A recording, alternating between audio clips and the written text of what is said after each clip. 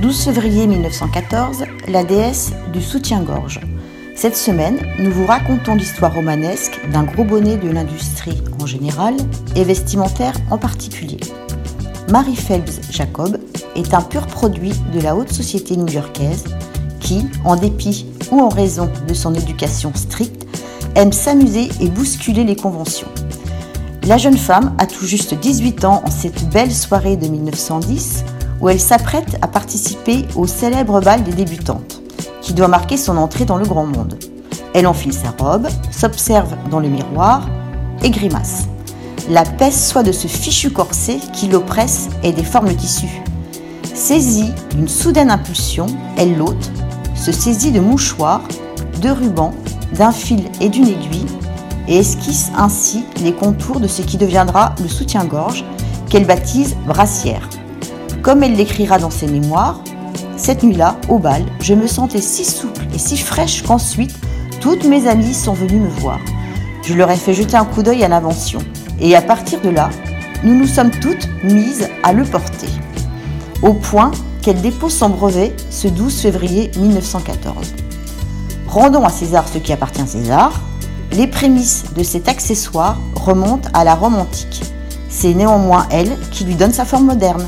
Elle va bénéficier aussi des caprices de l'histoire. En effet, le déclenchement de la Première Guerre mondiale engendre une pénurie de fer et pousse ainsi la chambre d'industrie américaine à saisir les corsets pour fondre leurs baleines. Résolument avant-gardiste, notre héroïne ouvre à Boston sa propre société de fabrication, la Fashion Form Brassière Company, dans laquelle ne travaillent que des femmes. Malheureusement, des débuts laborieux la poussent à la fermer et à revendre le brevet à la Warner Brothers Corset Company pour $1 500, laquelle en gagnera 15 millions durant les 3 décennies suivantes. Le reste de sa vie, rythmé par des amours tumultueuses, n'en est pas moins fascinant. Mariée en 1915 à un vétéran de guerre alcoolique qui lui donne 2 enfants, elle tombe éperdument amoureuse d'un jeune soldat, Harry Crosby. Leur liaison faisant scandale dans la bonne société new-yorkaise, elle divorce en 1922, se remarie et en profite pour s'envoler pour la France et changer de prénom. Elle devient ainsi Madame Caresse Crosby. À Paris, ce couple très libre devient rapidement la coqueluche de la haute société, séduite par leur vie bohème au relent d'alcool, d'opium et de fêtes toutes plus délurées les unes que les autres. Ils y croisent la route de Salvador Dali, Pablo Picasso, Ernest Hemingway, Henri Cartier-Bresson ou encore Anaïs Nin et lancent une maison d'édition Black Sun Press qui publie des auteurs sulfureux tels que Charles Bukowski, James Joyce ou Lewis Carroll. Ces années dorées prennent tragiquement fin en 1929 lorsqu'Harry et sa maîtresse se tirent une balle dans la tête. Pas de quoi abattre en revanche son épouse qui, avec son héritage de veuve, lance la Crosby Continental Editions qui publie notamment Hemingway et Faulkner. Le succès la fuyant, elle devient nègre pour des écrits pornographiques que signe Henry Miller.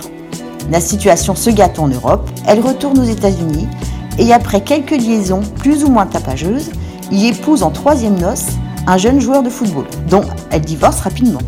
Elle est alors redevenue l'une des étoiles de New York, entourée de personnalités les plus en vue du moment. Elle profite néanmoins de la fin de la guerre pour retourner en Europe et acheter à Rocca Sinibalda, en périphérie de Rome, un château en ruine du XVe siècle, lequel lui confère le titre de princesse. Elle le reconstruit, le transforme en communauté de jeunes artistes désireux d'œuvrer pour la paix du monde et y mènera une vie des plus débridées jusqu'à son décès le 26 janvier 1970 à 78 ans.